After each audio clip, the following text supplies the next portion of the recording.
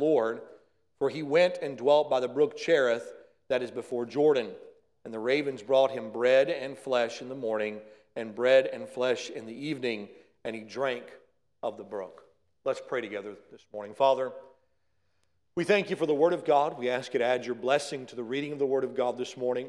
Lord, may we acknowledge it to be your Word. And Lord, may we take what has been said this morning from your Word, and Lord, let it sink down into our ears. And Lord, I pray, Father, that what is given us today would be an edifying to your people. Lord, I pray there be one that hearing us today that does not know you as their Savior, that, Father, they would hear the message that we preach and know that we have a God that can be trusted in. And Lord, I pray, Father, that would be the case. They would come to a saving knowledge of you. Lord, we ask you now to work in our midst, and we'll praise you for your goodness and your mercy. In Jesus' precious name we ask it. Amen. You can be seated, of course, and then as we begin this, I want to remind you that the Bible tells us the Old Testament saints were given to us as an ensample or an example. They're given to us to make an example of how we should walk, sometimes examples of what we should do, and other times examples of what we should not do. And in this text, we have a clear example of both what should be done and what shouldn't be done. When we look at these times that we find ourselves in, it is very easy for us to find a place of anxiety or frustration or fear. And I just want to caution us this morning again by saying that God is in control. All throughout history, we see God's people in unbelievable circumstances, and yet God never ceases to be God. And circumstances that, quite frankly, you and I are not in right now. We are in maybe uncertain times. We don't know what the end of this virus is going to be. We don't know what the decisions of our government are going to be as far as the different restaurants being closed and things of that nature. And all those give us pause. But let me remind you, we've been blessed. We have food in our cabinets. We have clothes on our back. We have a roof over our head. We have the comforts of home.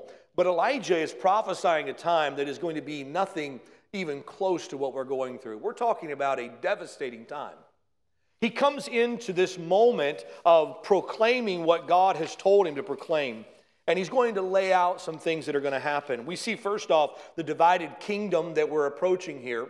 Israel is the northern kingdom of the two kingdoms of Israel that have split in two.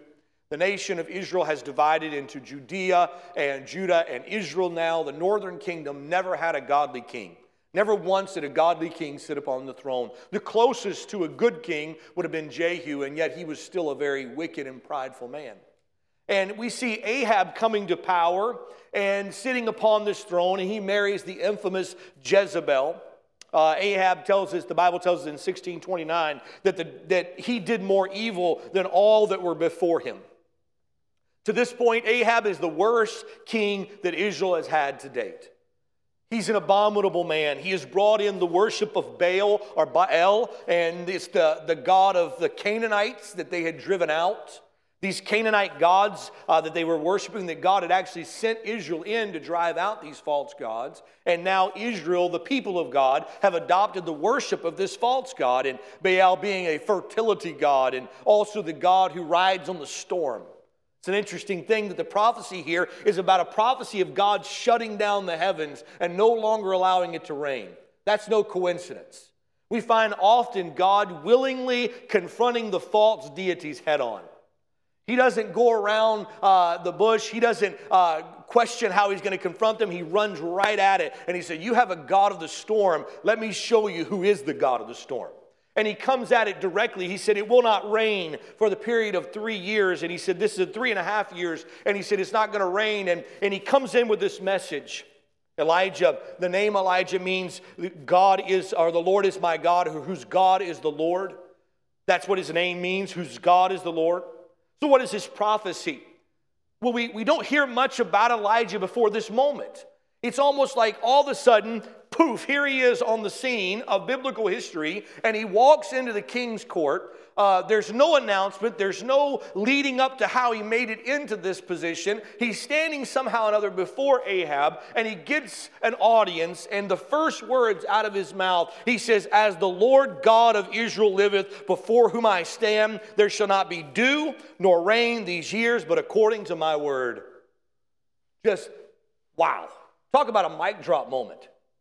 And he walks out of the room. The word of the Lord came into him saying, the next passage is he's moving on to the brook Cherith. There's no explanation. He just looks at him and he said, as God is the God that we should be serving, it will not rain until my word comes to you again. And he walks out. There's not much of an explanation about what is going on here, but clearly God is confronting the sin of the nation of Israel.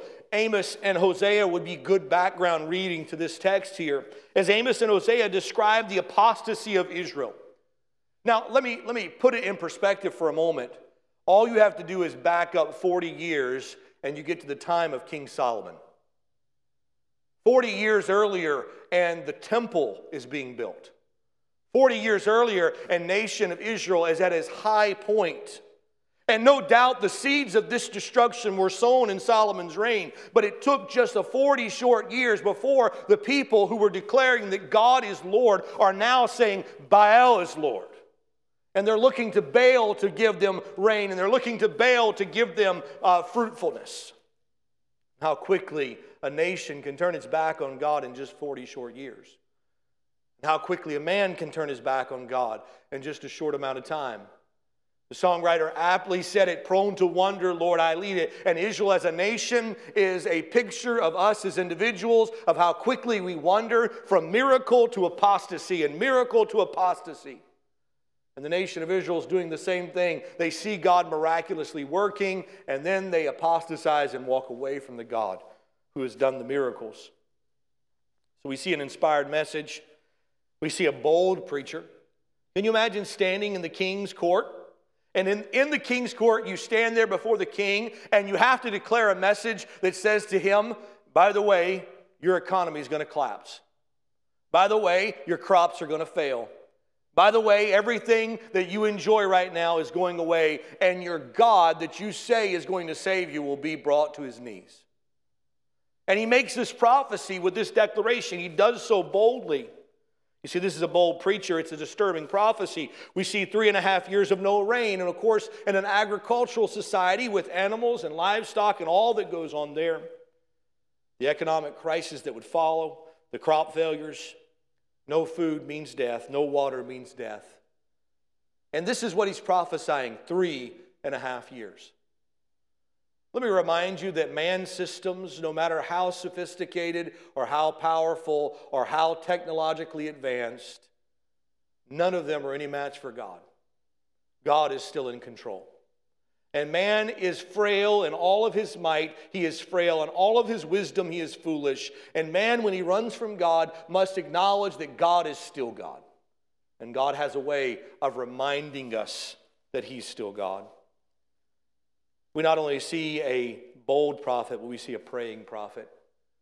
We do not find prayer in the verses we read specifically. We find communication from God to Elijah, and Elijah obeying what God has said. But we're told in the New Testament in James that he was a man subject to light passions, and yet he prayed fervently. This is a man who called upon God and prayed. And so what do we find in this famine? What do we find in this drought that is coming? Let me just say a couple of introductory thoughts about a famine. Famine, first off, tests our faith. It tests our faith and it stretches our character. That's what a famine is going to do. And by the way, this is an opportunity for us to show that our faith rests firmly in the God of heaven. Our faith does not rest in medical science, though we're thankful for the blessings God has sent through that. But our faith rests in the God of heaven. For when all else fails, God is still God. It also stretches our character. No doubt if you've had your kids at home this week, all week, your character has been stressed at some point this week. Your temper has been stressed at some point this week. And wives, I'm sorry, if your husband's been home, we are definitely praying for you, okay? That is going to happen. And in those moments, and by the way, let me say this, as you're home, understand that that is the point of the enemy's attack. He would love nothing more than to see all kinds of sin taking place in the home because we're under the stress we're under. But let us rejoice in the Lord. Let me challenge you, as Elijah was a man of prayer, you be a person of prayer. Don't wake up in the morning and think, I have all day to pray. Pray in the morning. Pray in the afternoon. Pray in the evening. Make the Word of God a priority in your life and let it be what guides your day. We've all found these moments of testing. Faith tests our faith and it stretches our character, but what it also does, and we can all testify to this, it reveals our weaknesses and exposes our sin. Because in the stress of the moment, we find out where we truly trust, where we truly rest our hope in. We've all been on a swinging bridge at some point or another, and you're walking across the swinging bridge, and I always loved to do this when I was a kid and would do it even now if you were on a bridge with me. I would get to one side of the bridge, wait till you're in the middle, and grab the thing and shake it. And I'd love to see that person who just can't handle it, and it's like, don't do it, don't do it! You know, it's like the bridge is not going anywhere. But the first reaction is always an interesting thing, because what do? They reach out and grab something they trust. And in the moments when things are shaken, what we reach for first tells us what we trust. When we reach for technology, it tells us where our faith rests. When we reach for a person, it tells us where our faith rests. When we reach for comfort, it tells us where our faith rests. I don't know what struggles you may have, but do not let the indulgences of the flesh be the place that you reach for in the moment of stress. Let it be the Word of God that we rest in. So Elijah finds himself here before the king. And so how then do we ground ourselves for a time of famine? We're just going to take some examples from the life of Elijah here. Let me give you these several things here. First off, I must know who God is. We must be clear on who the God we serve. He is a God who is able. As we open this up, as the Lord God of Israel liveth. He is Lord, He is God, and He is alive. And he makes it very clear as he stands before him, he's doing this in contrast to all the Baal worship going on and the sacrifice of children that was taking place and the abominable wickedness that was taking place in a nation who was called after the name of God. And he stands before him and he said, hey, let me remind you, the God of Israel is still alive. He's not slack. He has not shortened his hand. He is still able to save. He calls them out immediately. Elijah jumps onto the pages of Scripture here, and we can assume that he had not been just doing his own thing for years before, but somewhere in the shadows, before Elijah comes to the forefront, Elijah had been walking with the God who lives.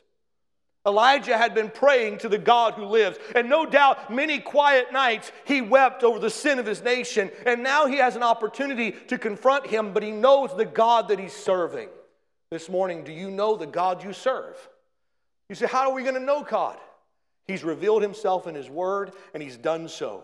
If you want to know what God is like, look throughout the pages of Scripture and see his credit report. There it is. God will come through. He's come through for Moses. He came through for Elijah. He'll come through Abraham. God will be faithful. We can rest in God. We can rest that he is faithful, and he is able, and he is willing to save. Let me say this, and he has purpose that is beyond our understanding. I don't know what God's purposes are. This morning, I don't know why we find ourselves in this situation, but we do know the one who does know why. And we can rest in the fact that God is doing what he's doing. So first off, if we're going to walk through this with faith, we must do so knowing who God is. Let me say this, I must know who I serve. Understanding who God is one thing. But let me say this morning, does he have your allegiance? Does he have your obedience? Elijah uses the phrase here, before whom I stand. And we're told here in one commentary, it's told us in the Daily Study Bible series, he tells us this, before whom I stand. It's a claim to authority. It's a technical phrase used of a king's first or prime minister, his confidant and chief executive. Elijah is saying, hey, I've been commissioned by the God of heaven to come with this message. You see, his obedience is so clear here. McLaren reminds us, those we know the path to God, those who know the path to God can find it in the dark. Elijah knew God.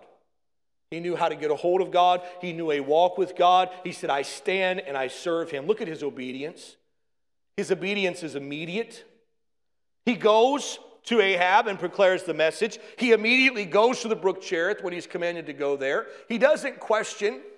I can imagine you and I saying, hold on a second, God, you want me to go to the brook Cherith and, just water to drink? I mean, don't you have any sweet tea? And you want who to bring me food? Ravens are going to feed me? God, don't you know ravens are unclean birds? I'm not going to take food from the hand of a raven. And yet we see no argument. We see him immediately obeying and stepping out in faith. It's a full obedience. It's a willing obedience. It's a trusting obedience. Let me say this morning, we must not call him Lord if he is not Lord. Is he Lord this morning? Can we rest and say, he is the God I serve, and this is the mission we are on? You see, we're not called to obey God in the absence of fear, but in the presence of fear. Fear is not a reason to check out. Stress is not a reason to check out. It is faith when it is not faith when I can see how it's going to work out. If we can see the end of the game, we're not operating in faith. But it's in the moments where God has veiled the future. And by the way, regardless of our ability to plan, our future is always veiled. Because you don't know what tomorrow is going to hold, and I don't know what tomorrow is going to hold, and we never have. And when the future is veiled, it is in these moments that we step out in faith and we demonstrate to a world around us that is shaken by the circumstances and saying, hey, the same God who was alive 5 years ago when things seem to be peachy is alive today, and I can trust that God and I can obey that God. We think of fear. Fear is a gift from God.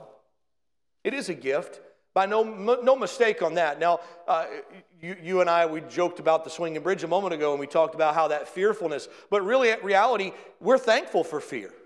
We're thankful for the fact that we're aware of the fact that if you jump off a 30-foot building, it's going to hurt. And fear is a gift to keep us back from things that would harm us. Fear is a gift to teach us caution. But fear being a gift from God, no gift from God can be used to become God to us. Too often we take good gifts from God and we turn them into gods.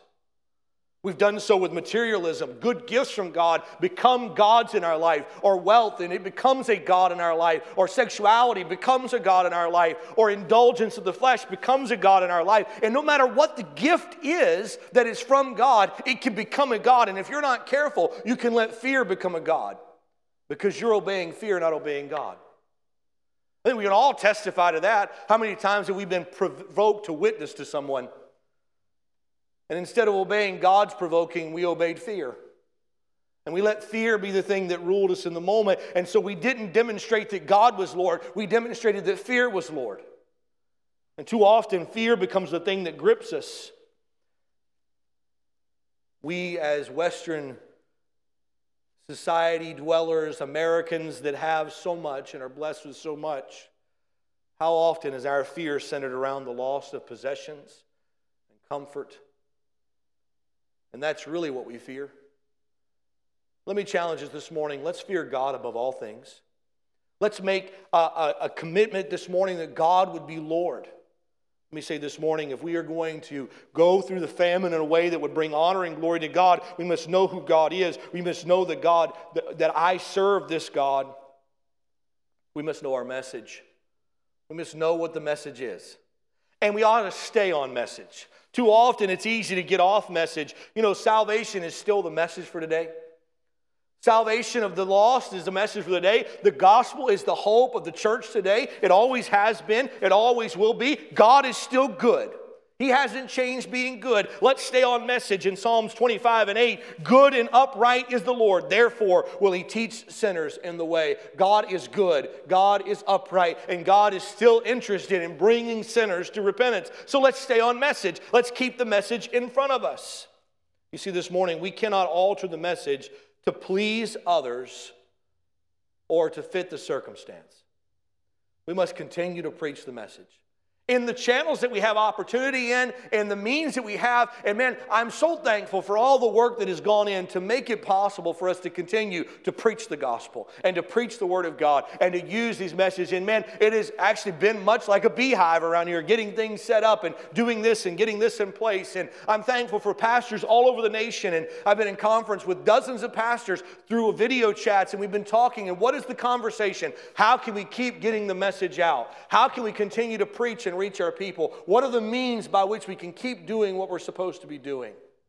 We spent time this last week talking with our deacon board, and we were encouraging one another in that same role of how do we keep going in these moments. And we want to keep on, keeping on, staying on message. The main thing is still the main thing. The main thing is still the plain thing. And Elijah brings the message. It's not a popular message. It's not a welcome message to the ones that are hearing it, but it is still God's message. Let me say then finally this morning, I must know who provides. I must have my confidence in the one that provides. The Apostle Paul tells us, and we can quote the verse, can't we? My God shall supply all your need according to his riches and glory by Christ Jesus. When we look at Elijah, what is the posture that we find here? The posture we have is a man who fears God and is humbled before him, and so therefore he fears nothing else. Because when we are humble before God, we fear nothing else. You see, the posture in these moments of questioning provision or future should be for a believer a posture of humility. Not a posture of, we will try harder, we will make this happen, but God, you are in control. God, we want to be obedient to you. Several years ago, I had a man in my church in Ohio, and he spoke to me in sincere heart. He said, Pastor, he said, how do I know when circumstances turn upside down against me, whether God's chastening me to get my attention or he's testing me to strengthen my faith? And I thought, let me think on that for a minute. And I thought about that for a bit, and then it kind of dawned on me a few days later. I don't think it really matters because our response is the same. If God is chastening because of something I've done, then my response should be humility and confession. A confession that I am weak and he is strong, that I am sinful and he is holy. But this morning, if he's testing our faith, then the same response applies. I'm to humble myself and say, God, you are strong and I am weak. God, you are holy and I am sinful. God, have mercy upon us. Our response is the same. Search me, O God, and know me. Search my heart, see if there's any wicked way in me, and let the response be the same. So wherever you find yourself this morning, make it a posture of humility. God is the one who provides. You see, this morning, I don't know how God always provides, but I know the who that does provide. We know he promised. We know he will never leave us or forsake us. When the prophecy came to the people of Israel, the effects of the famine had not been realized. Now think about that for a moment. Elijah leaves and he flees, and the Bible clearly tells us here that he's to go and hide himself. Why is he hiding himself? Because Ahab would like to kill him for speaking out. We find Elijah on another occasion. His life is hunted by Ahab and then also by Jezebel later on. Elijah is not a nationally popular man at this time. And he's going to hide himself. But I can imagine what was happening in Ahab's court. And if you allow me a little license for a moment, this grisly prophet walks in with his bony finger and he says, it will not rain until I say it's going to rain. And he walks out, hides himself by the brook. And the counselors are coming along to the king saying, don't worry about that guy. He's a crackpot. He doesn't know what he's talking about. We got all kinds of this stuff. We got all kinds of animals in the barn. We got all kinds of food in the barns. We're good to go. Fresh fruit. Everything's good. Don't worry about it. 2 months in. 3 months in. 6 months in. 2 years in. Where's that Elijah at now? Where's he at? And now what he was saying was relevant. You know, I want to remind you, church, that we depend upon a God whose message is always relevant, but the world doesn't always see its relevance. Noah was the most relevant man of his day, but nobody understood his relevance until it started raining. And when it started raining, everybody wanted to know what Noah had to say. And I challenge you this morning to stay trusting the God who provides, even when a world doesn't see it. And at these times, we as the church must continue to be the church, because as we're doing it, there will be people who want to know what the message is. And maybe there could be a revival of saying, we want to turn our hearts to God. And this morning, if it's just one, it's worth us being faithful. God who provides. See, when the prophecy came, the effects of the famine had not been realized, but God provided for his man and his people. Dependence on God doesn't come with an escape hatch. Elijah went to the brook Cherith and he settled himself down there. He was not depending halfway. He sat by this isolated place alone. and was fed by the ravens. I don't always get to know how God is going to do what he's going to do, but I can trust that God is going to do it. And I can rest in the God who provides. You know, I think in my personality, I look at moments of testing, and if I can work harder or work faster to get through it, that plays to me. Oh, we just need to work harder. We need to go faster. We need to put more energy into it. That'll solve the problem. But when the testing comes and there's nothing we can do, but wait. And I'm reminded of Brother Joe Knopfdorf, our deacon. He's sitting in Children's Hospital with his son again, and procedure coming on Monday.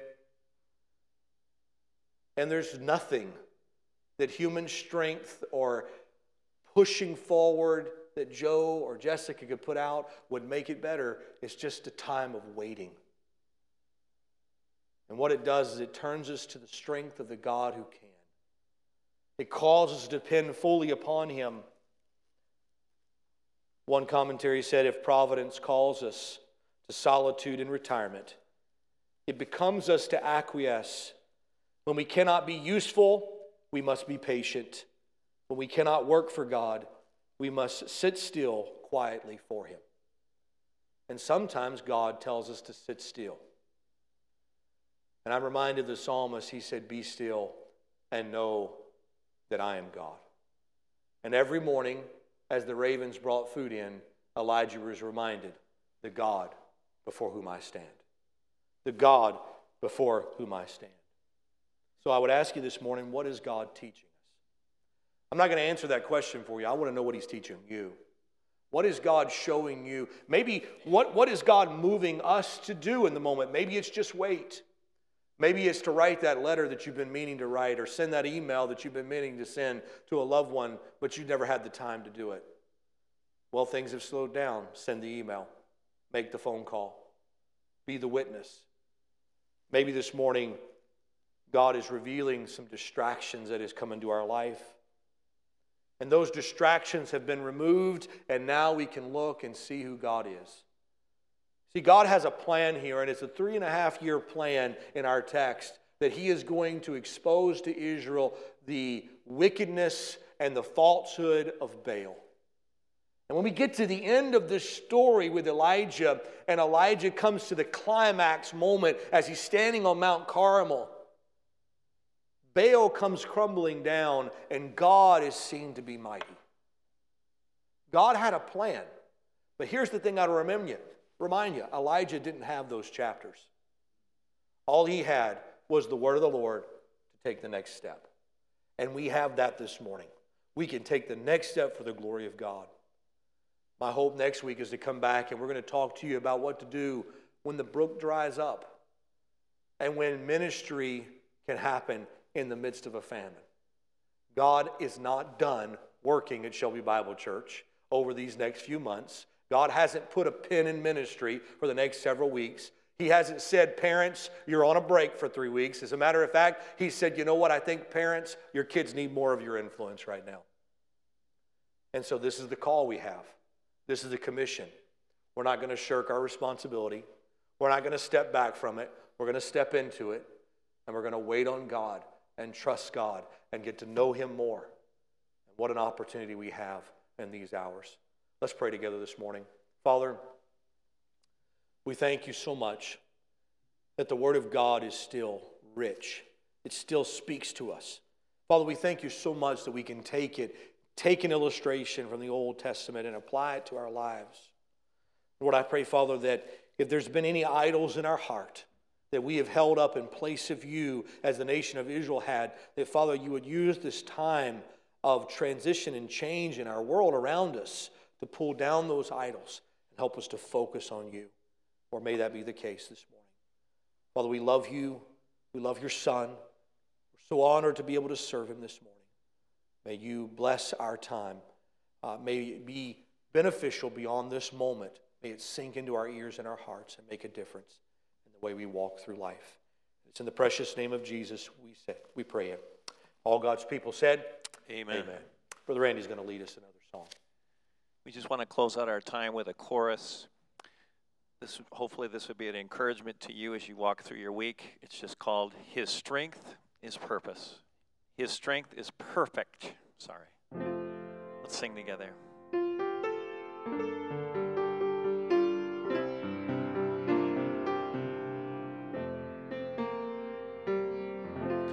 His strength is perfect when our strength is gone. He'll carry us when we can't carry on. Raised in His power, the weak become strong. His strength is perfect. His strength is perfect. His strength is perfect when our strength is gone. He'll carry us when we can't carry on.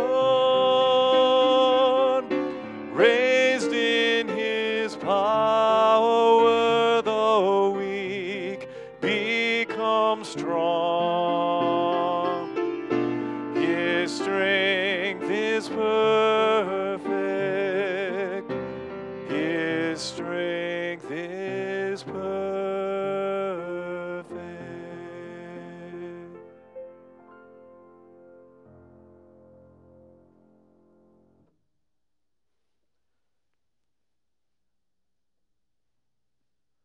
God bless you, folks. It's been a joy to be with you this morning. We'll look forward to gathering again on Wednesday night through Facebook Live, and we'll see you then. God bless.